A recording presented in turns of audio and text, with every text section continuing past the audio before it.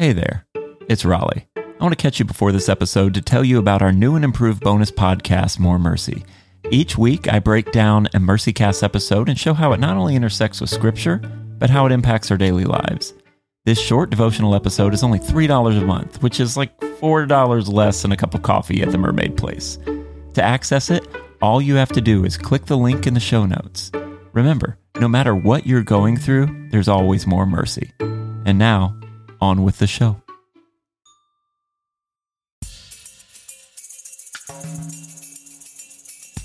Welcome to the MercyCast, where we're learning the art of compassion through the adversity of life. I am your host, Raleigh Sadler. Today I want to talk about what we do. I think vocation is important for us as we think through how to love our neighbors through the adversity that we experience. Because at the end of the day, we're all doing something. But if you're anything like me, you've wrestled with, am I doing the right thing? Am I doing the thing that God approves of?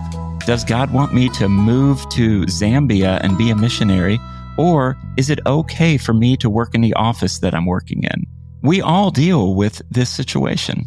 We want to do the right thing, but sometimes we don't know what that is. Jordan was exiting his second company. He believed that if he truly loved Jesus, he would go on the mission field, believing that the Great Commission was the only commission. He felt like a second-class Christian. Jordan Raynor is a tech entrepreneur and the author of the new book, The Sacredness of Our Secular Work. Jordan, welcome to the MercyCast. Raleigh, it's a joy to be with you, man.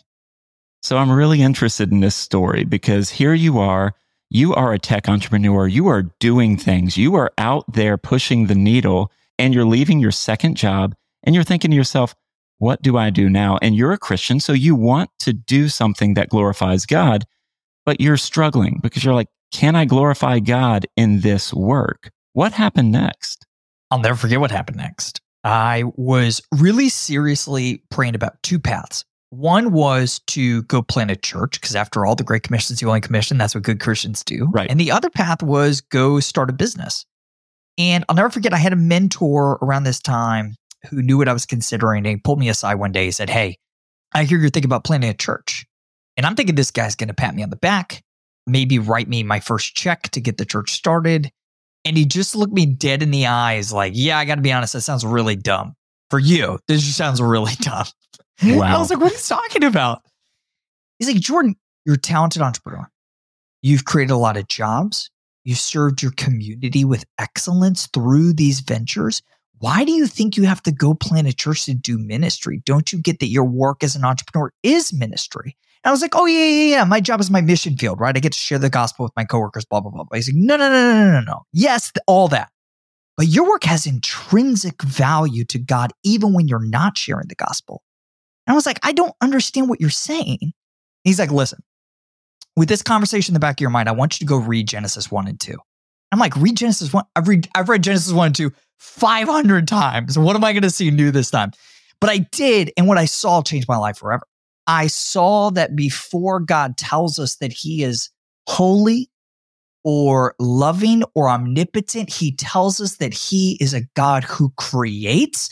And long before the Great Commission, in Genesis 1, 26 through 28, we see the first commission that God gives humanity to simply make the world more useful for other human beings' benefit and enjoyment. And that rocked my world. Seeing that in Genesis 1, seeing that Paul says this is part of our redemption in Ephesians 2 to get back to the good works God prepared in advance for us to do all along, which is the first commission. And it's the thing we're going to be doing for eternity on the new earth, see Isaiah 65. I'm like, whoa. This changes the game. Yes, my work has instrumental value in that I can use it to write checks to my church and use it to share the gospel, but it also has great intrinsic value because God himself works and created me to work as his image bearer. And bro, that changed everything for me. And that's the seed that over time has sprouted into this book. When you talk about this idea of the cultural mandate where he puts us in the garden in the form of Adam and Eve. I mean, they're our first representatives and they're there and they didn't really do so hot, but they gave it the old college try. and broke the world in doing so. But while they were there, he does. He's like, you are my ambassadors. And he gives them this mission of almost culture shaping. He wants, I want you to create culture. And he never took that away. I think a lot of us, when we get involved in ministry and we feel called to do this work, we just think the pastorate is the highest calling. And we have this dichotomy, high calling versus low calling. And we don't understand that God is calling us to carry this gospel with us into everything that we're already doing. He's given us the Holy Spirit so that we would be sent out to take the gospel wherever we are. And we don't necessarily have to be preachers or pulpiteers to do that. And I love how you center on this idea of the cultural mandate and you talk about the intrinsic nature. Tell me a little more about that. Yeah. So I'll say a couple things. Number one, there's this deeply entrenched lie in the church today that says that in a post-Genesis 3 world, the Great Commission has somehow canceled out the First Commission. That's a lie. God didn't need a plan B, right? Plan A was the first commission to fill the earth, subdue it, to make it more useful for other human beings' benefit and enjoyment. Satan didn't mess up God's plan, right? God doesn't need a plan B. The first commission is still our commission, only now we have a dual vocation in that we have the Great Commission that we're supposed to go about as we do the first commission, right?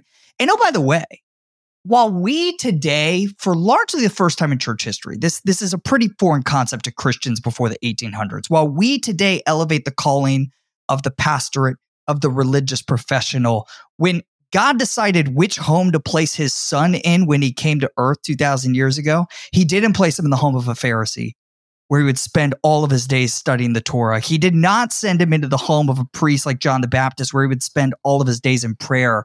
He sent him into the home of a small business owner where he would spend his days swinging a hammer and making things with his hands, right? If that doesn't give us intrinsic value to the thing we do today, I don't know what does. Last thing, and then I'll shut up. I promise, Raleigh. Ever since the beginning of this thing we call Christianity, it has always been mere Christians working as entrepreneurs and baristas and accountants, not religious professionals, that have been most effective at the Great Commission. Dr. Michael Green wrote this very famous book called Evangelism in the Early Church about how Christianity exploded in the first 3 centuries. And he says that more than 80% of conversions happened as a result of mere Christians simply sharing the good news about Jesus in the marketplace, around wine stalls, out in the world, not in the synagogue. And if that was true in the first few centuries, I would argue it's going to be true now, when non-Christians are less likely than ever before to darken the door of a church, and when entire countries are closing their doors to Christian missionaries. So if we want to be effective at the Great Commission in this next generation, man, we got to re-embrace that first commission to create culture and not just create disciples. And I love this. I love this idea because this drives everything I'm doing. I'm not necessarily out there just trying to make money or be a pastor. I have been a pastor and I'm very thankful for it. But during this season, there is a season of culture shaping where we're trying to help people understand how to live among their own vulnerabilities, among the adversity they experience, and not to see it as a negative as much as this is shaping me to love my neighbor. And I want to see people understand that God's working through all things. You mentioned several things that I want to key in on. One, as you're talking about this, there are actual people who believe that the Great Commission canceled out the cultural mandate. Woo, buddy. Man, really? How many people do I need to cite here? All right, I'll call out names. Do it. Drop names. Let's do it. Okay, let's go. And listen, I'll preface this by saying, I'm sure I've written things that I regret, right? Yeah, we all And I'm also going to say this person I'm going to call out, I agree with on a lot of things, but he gets this wrong. Rick Warren. Okay. In one of the best-selling books of all time, The Purpose-Driven Life, he says, quote, "The consequences of your mission," and here he's talking about exclusively the Great Commission. That's the context of this section. "The consequences of your mission will last forever. The consequences of your job will not," end quote. And this is rooted in the way that Warren and so many other people define the gospel of Jesus Christ. For the first time in church history in the last 200 years, we have begun preaching an abridged version of Jesus' good news. Warren defines it this way. He says, Jesus wants all lost people to be found. That is, quote, the whole reason why Jesus came, end quote. Respectfully, no, it's not. And respectfully, if it was, then Jesus' victory on that first Easter Sunday is at best a partial one. Because in Genesis 1, God says that all of creation is good, not just people, right? All of it. Looks around the material world, the spiritual realm, and says this is all very, very good. Genesis 3, Satan, in conjunction with Adam and Eve, our forebears, screw everything up, and the curse broke every square inch of creation, not just individual human beings standing with God. And so, to quote the theologian Stephen Lawson, if redemption does not go as far as the curse of sin, then God has failed. End quote. That's what you're accusing God of when you say the gospel is just Jesus' good news to come and save you and me, right? That's not true. Jesus came to redeem all things. The spiritual realm, the material realm, which means that our work with the material realm, planting gardens, taking the raw materials of creation to make a latte, typing on aluminum MacBooks must matter to God because Jesus' blood paid the price to redeem these things as well, and not just human souls. And you mentioned, as you're talking and really articulating this idea of vocation, that our vocation matters. You mentioned this idea over and over of mere Christians. Flesh that out a little bit for me. Help us understand what you mean by that. Yeah, this is just my way of describing somebody who's not a pastor, not a full-time missionary, not a religious professional, right?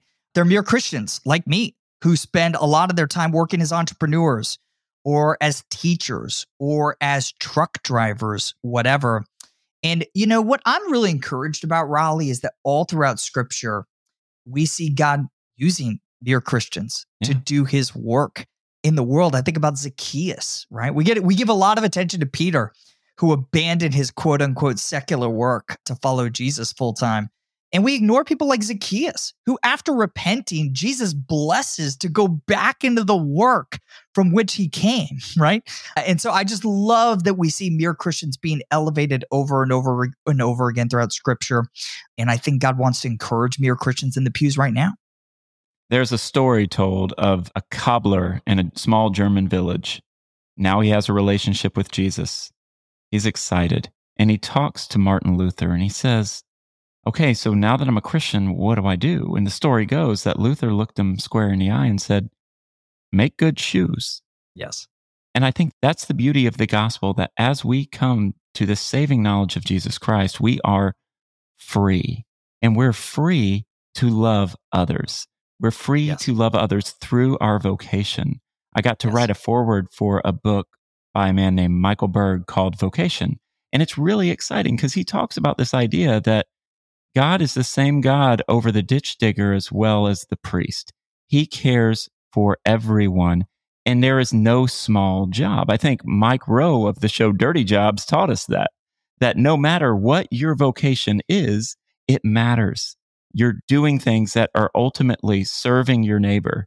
And I think that's how we do it. But we get it lost in our heads sometimes that we have to do something big. We have to become a pastor or a missionary to change the world. And I honestly believe that you can change the world by caring for the people in front of you, by loving your neighbor. I think this is how God has instituted global change and global shifts. It starts on your block. It starts at your coffee shop. It starts in your house. And I think if we focus on our neighbor in that way through our vocation, we're going to see some things shift. And even if we don't, we can know that because this is how God designed it, things will. And so, what are your thoughts on that? Yeah, man. God doesn't need us to produce any fruit at all. God doesn't need anything from us, right? He wants us. What he desires is faithfulness. And the good news about that is you can be faithful in the most mundane job ever. And honestly, in a lot of ways, it can be easier to be faithful in the most mundane job ever, as opposed to the person who the world is looking to and is celebrated by the world, right? There's a lot of temptation that goes with that. God's job is fruitfulness. Our job is faithfulness. We don't have to worry about impact. We don't have to worry about, man, like I hear churches using this language. We got to grow the kingdom. We don't grow the kingdom. The kingdom is what it is. It's God's kingdom, period. We're just called to be faithful ambassadors of it, right? With whatever is in our hands today, seeking to steward it as faithfully as we can in love of God and neighbor, period, full stop. That's the whole game. And that gives us great freedom to simply engage in whatever. This is what Paul's talking about in 1 Corinthians 7, by the way. He's talking to a group of people who are like, okay, great, following Jesus now. Now what, right? Should I change my position in life? Should I change my station? Should I change my vocation? He says, hey, verse 20, each person should remain in the situation they were in when God called them, right? Because God calls us to faithfulness, not necessarily fruitfulness. That's his job. So Jordan, say that a listener is hearing this and they're like, well, so I work at the local flower shop, or I work at Walmart, or, I'm in a tech company. That's okay. I can serve Jesus in that vocation. That's all right. We almost need someone to absolve us of the guilt that we have that says we need to be doing the big thing in order to be loved by God. And we know if we're gospel people, so we need to be reminded of this, but God loves us and frees us to really do whatever, like love God, love others. Like there's no magic thing, but there's no magic thing. There's no big thing. There's no small thing. And for the Christian, there's no secular and no sacred thing, right? We throw around these terms so much and we never really nail down what they mean. That word secular literally means without God. But we Christians believe that God is with us wherever we go through the power of his Holy Spirit. So the only thing you need to do to make that flower shop, that secular place you work at Lowe's or Home Depot, whatever, to make your secular workplace sacred, here's what you do. Walk through the front door or log on to Zoom, period. That's it. That secular space is immediately sacred. Now, clearly, some work is off limits for Christ followers. I'm going to go ahead and assume that our listeners are not making a living exploiting the poor or peddling pornography, right? And if that's true, and you are doing your best to live unto God, then in the words of the great Spurgeon, nothing is secular, everything is sacred. Even with this podcast, not every guest that I bring on is a believer in Jesus. I am. Praise God. I'm able to talk about my worldview. But at the end of the day, I believe that all truth is God's truth. And amen. God doesn't work in this secular, sacred dichotomy were you like this? Because I was. I remember I was in my 20s. I was in college. I got a job at a Christian camp that I really loved. And I took all of my Christian CDs with me. And I had, right before that, sold all of my secular CDs. And I would talk about the things in these terms. I'd be like, I want to make Jesus famous. And so here I am. I'm like, I think it's better to get rid of this secular stuff that does not glorify God. And if that's where you are, I'm not making fun of you. But for me, what I was saying was I felt like I had to be a certain way for God to love me. And the irony of the whole situation, I amassed 200 Christian CDs and I had a Christian version of every band that I liked. And you know what? Someone broke into my car and stole my Christian CDs. Hopefully they got saved. Hopefully a revival broke out because of their thievery. But at the end of the day, for me, I stopped listening to Christian music at that point because I couldn't afford to. At this point, I had to trust my sanctification to come from another source. And God worked. And over the years, I started realizing that, you know what? If things are secular, that doesn't mean that they're bad. And I think God can work through all things. And so I started to have this shift, and especially in vocation. I started to see people working jobs and doing better ministry than I was because I was spending 50 hours in a church office, not really doing anything with people. But I thought as long as I was at the church, I was a good pastor and a good Christian. But then almost leaving that freed me to do more ministry than I'd ever done. Bro, dude, this is so good. You're hitting on the doctrine of common grace, right?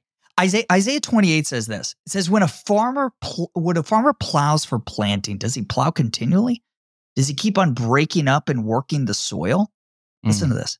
His God instructs him and teaches him the right way. It doesn't say that God just instructs Christian farmers who believe in him.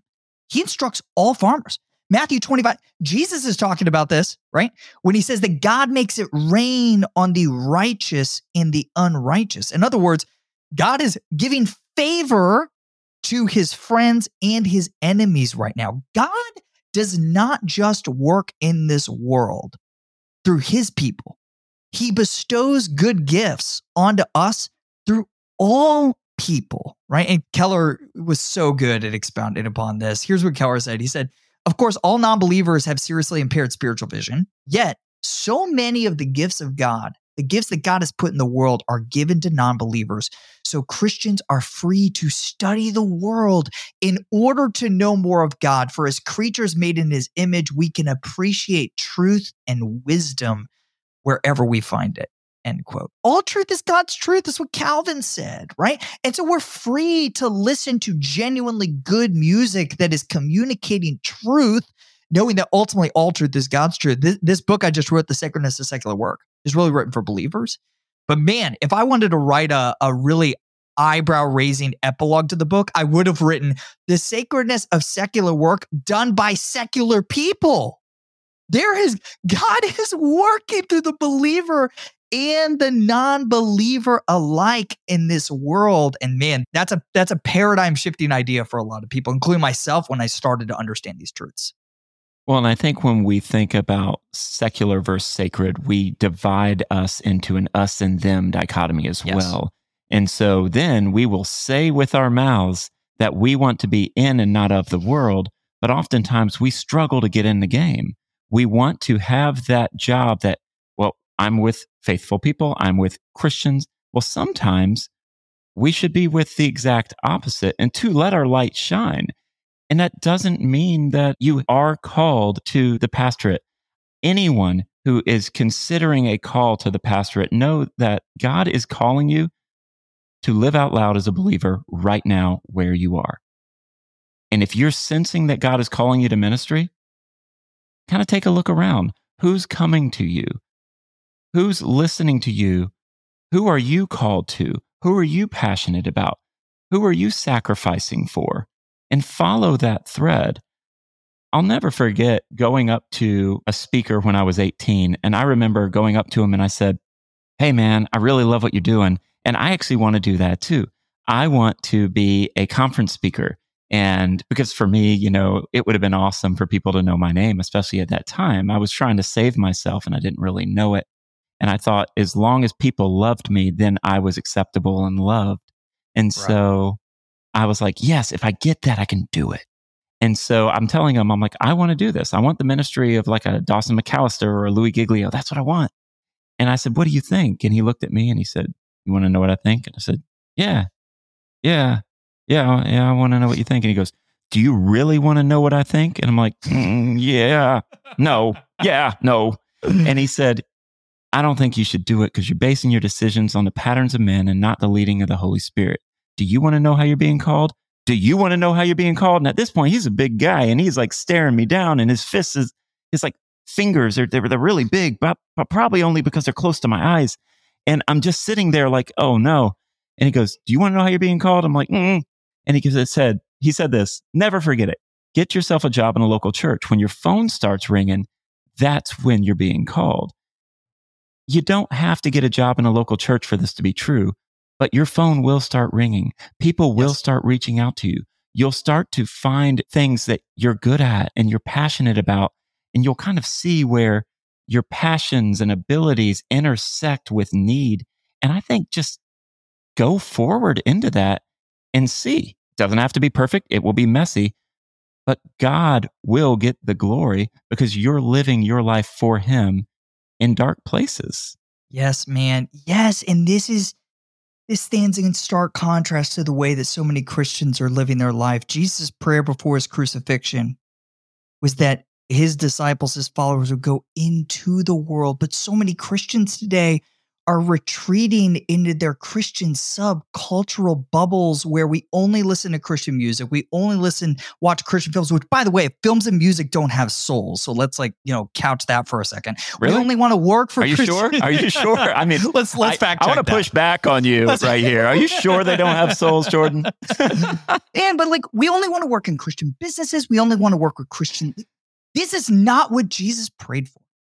Right. Jesus spent his time with the lost. And today, so many of Jesus' followers are spending all of their time with the found. What are we doing, right? We are called to be light. And light is not seen in already lit rooms, right? Man, mere Christian, embrace your role, please, as an act of obedience to Jesus Christ right where you are amongst the lost people that you're working with Monday through Friday, and be light for these hurting and desperately lost people. And I want to absolve some of you who are living with that guilt of, I could do more, I could be better. Those voices, those aren't gospel voices. Amen. The law says, do more to be loved. Fulfill this and you will be loved. But you can't complete that. You can't do that on your own. But Jesus did that for you. Yes. And the only voice we hear from him is, it is finished. You are loved. And so you're free now. So now that you're free, what do you want to do? You could work at the local gas station. You could work on Wall Street. Either way, you have a vocation that is serving people and it has eternal value. That's exactly it, bro. Dude, do you have kids? You got young kids? I don't. You don't. So I got 3 daughters under the age of 9. Last thing I tell them before they go to bed every night, I say, hey, kids, you know I love you no matter how many bad things you do. Kids are used to hearing that, right? They're like, yeah. I was like, hey, you know I also love you no matter how many good things you do. There it is. And they say, yeah, I get it, Daddy. I was like, who else loves you like that? And my theological sticklers say, God the Father, God the Son, God the Holy Spirit. And I say, hey, listen, like, I'm telling them that, but I'm telling myself, I need to be reminded of that truth. If you believe that God died for you when you were his enemy, surely you could believe that he loves you equally on your most productive, highest impact day and your absolute least productive, lowest impact day. And ironically, man, Raleigh, I'm curious if you've experienced this in your life, but I think the more you grasp that truth, ironically, it leads you to be even more productive and ambitious for God's glory, because you no longer have to get something from the work that work was never meant to give you. You are free from the work beneath the work. And now I can just engage in the work as a means, as an outpouring of my totally filled cup of God's love, and inevitably love more and more people as a result. Am I making any sense?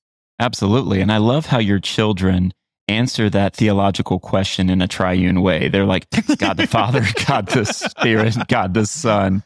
They all it's love hard to me. believe they go to a Southern Baptist church. Very hard to believe. It's like, and yeah, I mean, I think that, yeah, that's absolutely on point. I know I've struggled with this idea of, if I'm being productive and getting things done, then I'm more lovable, then I am more loved. And that's anti-gospel thinking. That is not the way to be. That's not the way to be happy. Like, you can have down days. You can have down seasons. God does not love you any more or any less if you're in the ebb and not the flow. Yeah. Like, yes, you're okay. That's exactly right. But I love how you say that frees you. That frees you to do more. It makes me more ambitious to do more, because working to earn somebody's favor, which I did for years, working to earn the favor of God, working to earn the favor of my parents and faceless people I frankly could not care less about on LinkedIn, but I pretended that I cared. That's exhausting. That's exhausting. But when you're working as a response to totally unmerited and totally unconditional love and favor, as a response of worship, that's intoxicating. That's intoxicating. Well, you mentioned Rick Warren earlier, so I feel the need to go back to that. One of the things that I've noticed that really helps us when we are going through a hard time or we don't feel very connected to people or to our work, I found that when we kind of lose sight of our purpose, and I'm not getting purpose driven here, but I do think connecting to your purpose, whatever that is, and that may not be the job you do, but connecting to that purpose will always give us that hit, that excitement. Like, we'll feel like, yeah, I am doing something. Even if you are having an off day, when you're kind of connected to that purpose, you're going to be happier. And I think a lot of people in their vocations, they may be wrestling with, how do I connect my purpose to what I'm doing? What would you have to say about that? Yeah, I would say the purpose of life is to be with God at the highest level. And I think work is a canvas for that. I think family is a canvas for that. I think the local church is a canvas for being with God. And so if the purpose of life is to be with God, then, oh boy, I'm real free to do all things for the glory of God. Any job for the glory of God, because I can be with him and commune with him and feel his presence as I go about hammering nails on the top of a roof, or being an investment banker on Wall Street, or serving as a full-time missionary overseas, or making a latte in my local coffee shop. He is with you in whatever you do. And so in whatever you do, you are fulfilling that purpose of being with him. And so you heard Jordan say that God is calling you all to open up Christian coffee shops in your small town. That's exactly, with all of the T's in your logos as crosses, please, preferably. Yeah, please. Yeah, and if you can light them up on the sign too, to where they blaze at night, like that would fire. That would be great. Yeah, that would be wonderful. But yeah, you're right. You can be the barista, you can be a coal miner, but God is working through that, and God will draw people to himself. I've seen it. And, I think that's just such a beautiful concept, and it's such a comforting thing. God's not out there with a carrot and a stick. He's not out there standing over a 1,000-piece puzzle that is your life, saying, you got to figure this out and put the pieces together. I hate puzzles. If you call me and you say, hey, Raleigh, do you want to do a puzzle? I will hang up the phone, because I don't like puzzles. They're not easy. They're not fun. My brain doesn't work like that. I just stare at them. God is not like that, saying, figure this out. He's like, it's all figured out in my son. Everything's a yes. You are good. So where do you want to work? What do you like? What are you passionate about? I'm not trying to be reductionistic, but no, that's it. Like we spend so much time worrying about the will of God, answering the what questions. What spouse does he have for me? What career does he have for me? I honestly don't think God cares. I really don't. I think he cares how you make those decisions. I think he cares that you do them with him, because that is his will. But the what? So long as it's not out of line with his word, he could not care less. And there's so little in scripture about answering those what questions. You are free from the what questions, believer. Your purpose is to be with him. And that opens up Pandora's box of what's possible about the what. So freely engage in whatever God has put in your heart, because you know what the world needs right now? Christians who are fully alive. So go do the thing that makes you fully alive, as you love your neighbor as yourself in the thing that God put you on earth to do, which you've got a lot of freedom to choose. And I think this is so helpful for those of us who are recovering perfectionists, because on this show, I've mentioned a lot of how my whole life, I was a perfectionist and I just didn't know it. And it was really wrecking things for me, because I always felt like I had to do the right thing. I had to have the right job. I had to date the right girl. And all these things it just made things messy, because now you're looking through everything through this lens of law and not grace. Now I look at it as I'm an imperfectionist. If I get it right 50% of the time, I'm excelling. I'm doing okay. But now, rather than, well, was that podcast perfect, or was that speaking event amazing, or when I was working with that church, did I do everything 100% right? Now I'm able to say, no, pressure's off. I'm not going to, nor do I have to. I'm going to give it my best. But now I kind of look at things through a lens of, did I do it or did I not do it? If I did it, success. If I didn't do it, then I might try it next time. But I no longer view things qualitatively. And I think as we think about vocation and we think about this sacred versus secular context, it's very easy to say, well, if you're called into ministry, that's the highest calling. And I heard that when I was going to seminary. People were congratulating me. You're following the highest calling. Coincidentally, oftentimes the highest callings pay the least. But that said, what do you think about that phrase when people say, well, he's going into ministry? He's dedicated his life to full-time ministry, which I'm not against. But when we say it's the highest calling, what are your thoughts on that? Oh, man, I think this goes back to the beginning of the conversation. This is rooted in this heretical lie that spiritual realm good, material realm bad. Satan won the material world. Congratulations. And he and God shook hands, called it a truce. God's going to keep the spiritual realm. Satan's going to keep the material realm. Everything's going to burn up except for God's word and people. I don't know where this idea came from. It didn't come from God's word, right?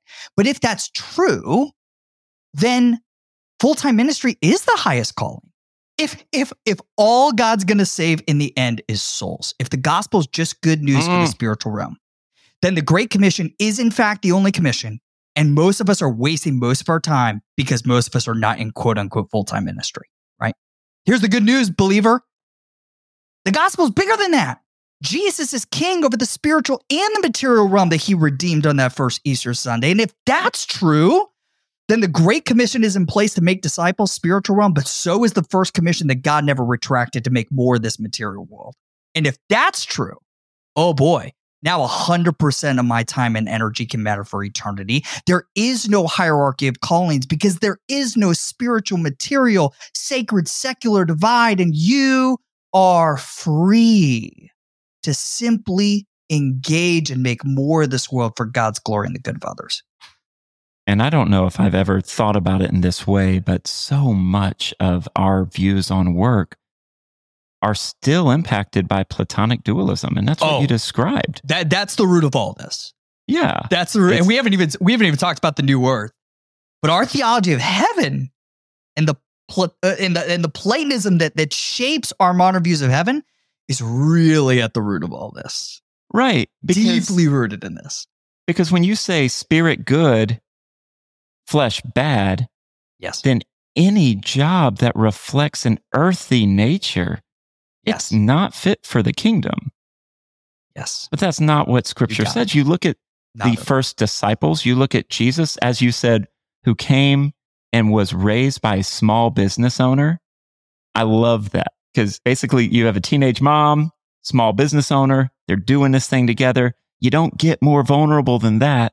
And he ultimately lived this life to be in all of our shoes and to face the punishment we deserved, but rising to set us free to live abundantly. And we often go right to heaven and we miss this idea of living in the here and now. And I think that is something that is key about the doctrine of vocation. It's what do I do now? How am I loving others now? How am I serving God now? How am I reflecting on the impact of the gospel in my life now?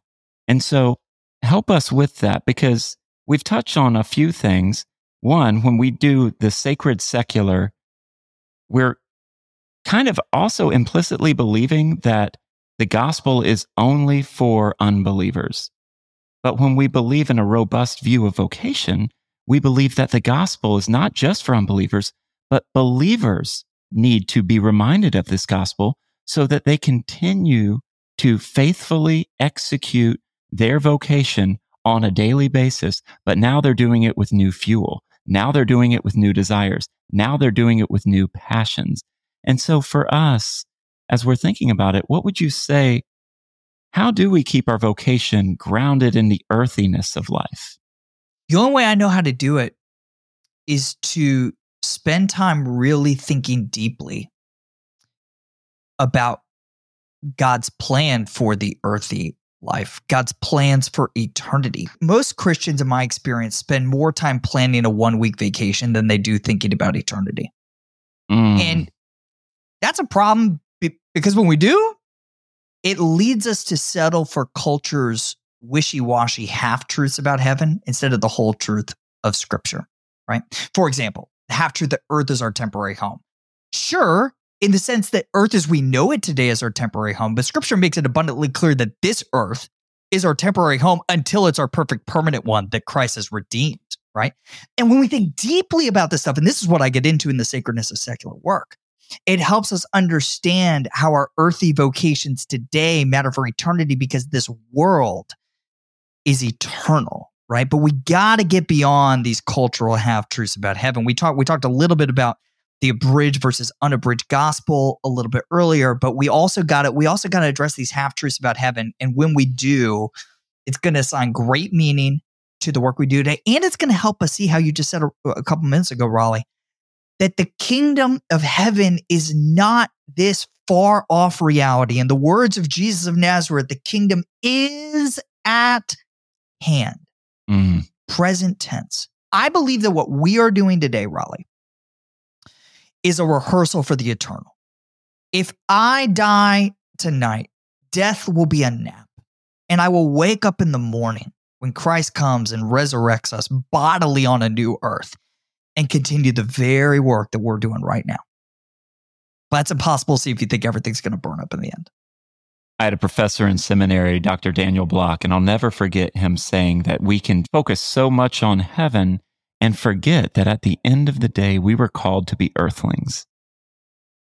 Scripture talks very little about the present heaven. It talks a whole lot about the eternal heaven on earth. And that is polar opposite of what the heaven tourism industry is focused on these days, right? Talking about these close encounters and wondering about the writers of Scripture, their hope was not for heaven in the clouds. It was for Jesus to permanently rip the veil between heaven and earth. Sky Jatani, I was just hanging out with Sky in Chicago, and he pointed out that I never noticed this before. Heaven and hell are never mentioned together. If you do an exact keyword search for heaven and hell, it doesn't happen once in Scripture. You know what is paralleled a whole lot in Scripture? Heaven and earth. Yeah. That's the story of Scripture. I'm not saying hell doesn't exist, although many people are claiming that. I am saying that the writers of Scripture are trying to figure out how we get back to the garden when there was no veil between God's dimension of heaven and our dimension of earth. That's where history is racing towards today. And what I love about that is we think about this robust view of work, this view that, well, secular work is actually sacred work. Then we carry that in, like you said, into the new earth. Because we're created because of the cultural mandate, like that has never gone away. We're going to continue to represent God in this new earth with God being present. Like there's just going to be this beautiful thing where everything is now healed. What was broken is now fixed. Where there was no love, we are just lavished with love and grace. And that is a beautiful thing. And I think that is something that we can look forward to. Jordan, in these last couple of moments, could you give us a couple of pieces of advice as we're trying to think through, is my job okay? Am I doing enough? What am I supposed to be doing? How would you shed some light on that for us? Yeah. Every believer has a dual vocation today. The first commission to make culture and the Great Commission to make disciples as they go about making culture, right? You are free to do that in pretty much any way you want. My encouragement is that knowing that it all matters and not just the spiritual tasks, I pray it makes you think deeply about how to do the material tasks and the spiritual tasks as unto the Lord, right? That's the response of this book. I pray that readers walk away from the sacredness of secular work with two things. One, massive encouragement that 100% of their time can matter in the grand scheme of eternity, not just the 1% of their time they spend praying and evangelizing, right? But number two, I pray that they're not just encouraged, but challenged to make it matter even more. To think about, how do I steward this job I've already got, this business I've already got, and operate it more in line with my King's commands, because Jesus is King, not just of souls, but of your business and of your job and of the tools of your trade. He's King over all of it. And so all of it must be submitted to his lordship. So my challenge is that you think deeply about that. What does it look like to take that keyboard, to take that barista stand, whatever it is, that cashier register you're working at, and submit it to Jesus the King? Hey, Jordan, thanks for joining us today. Dude, so fun. Thanks for having me, Raleigh. If you are interested in more stories like this one, buy my book, Vulnerable Rethinking Human Trafficking. Also, if you want bonus content, you can click on the link in the show notes to access our new and improved weekly bonus podcast, More Mercy, where I dive deeper into each episode. Don't forget to hit that subscribe button and leave MercyCast a 5-star review. I want to hear from you. You can email me at info@mercycast.com. This podcast is brought to you by Let My People Go. To learn more about how you can love your most vulnerable neighbors through your own vulnerability, go to lmpg.org. Till next time, have mercy on yourselves and each other.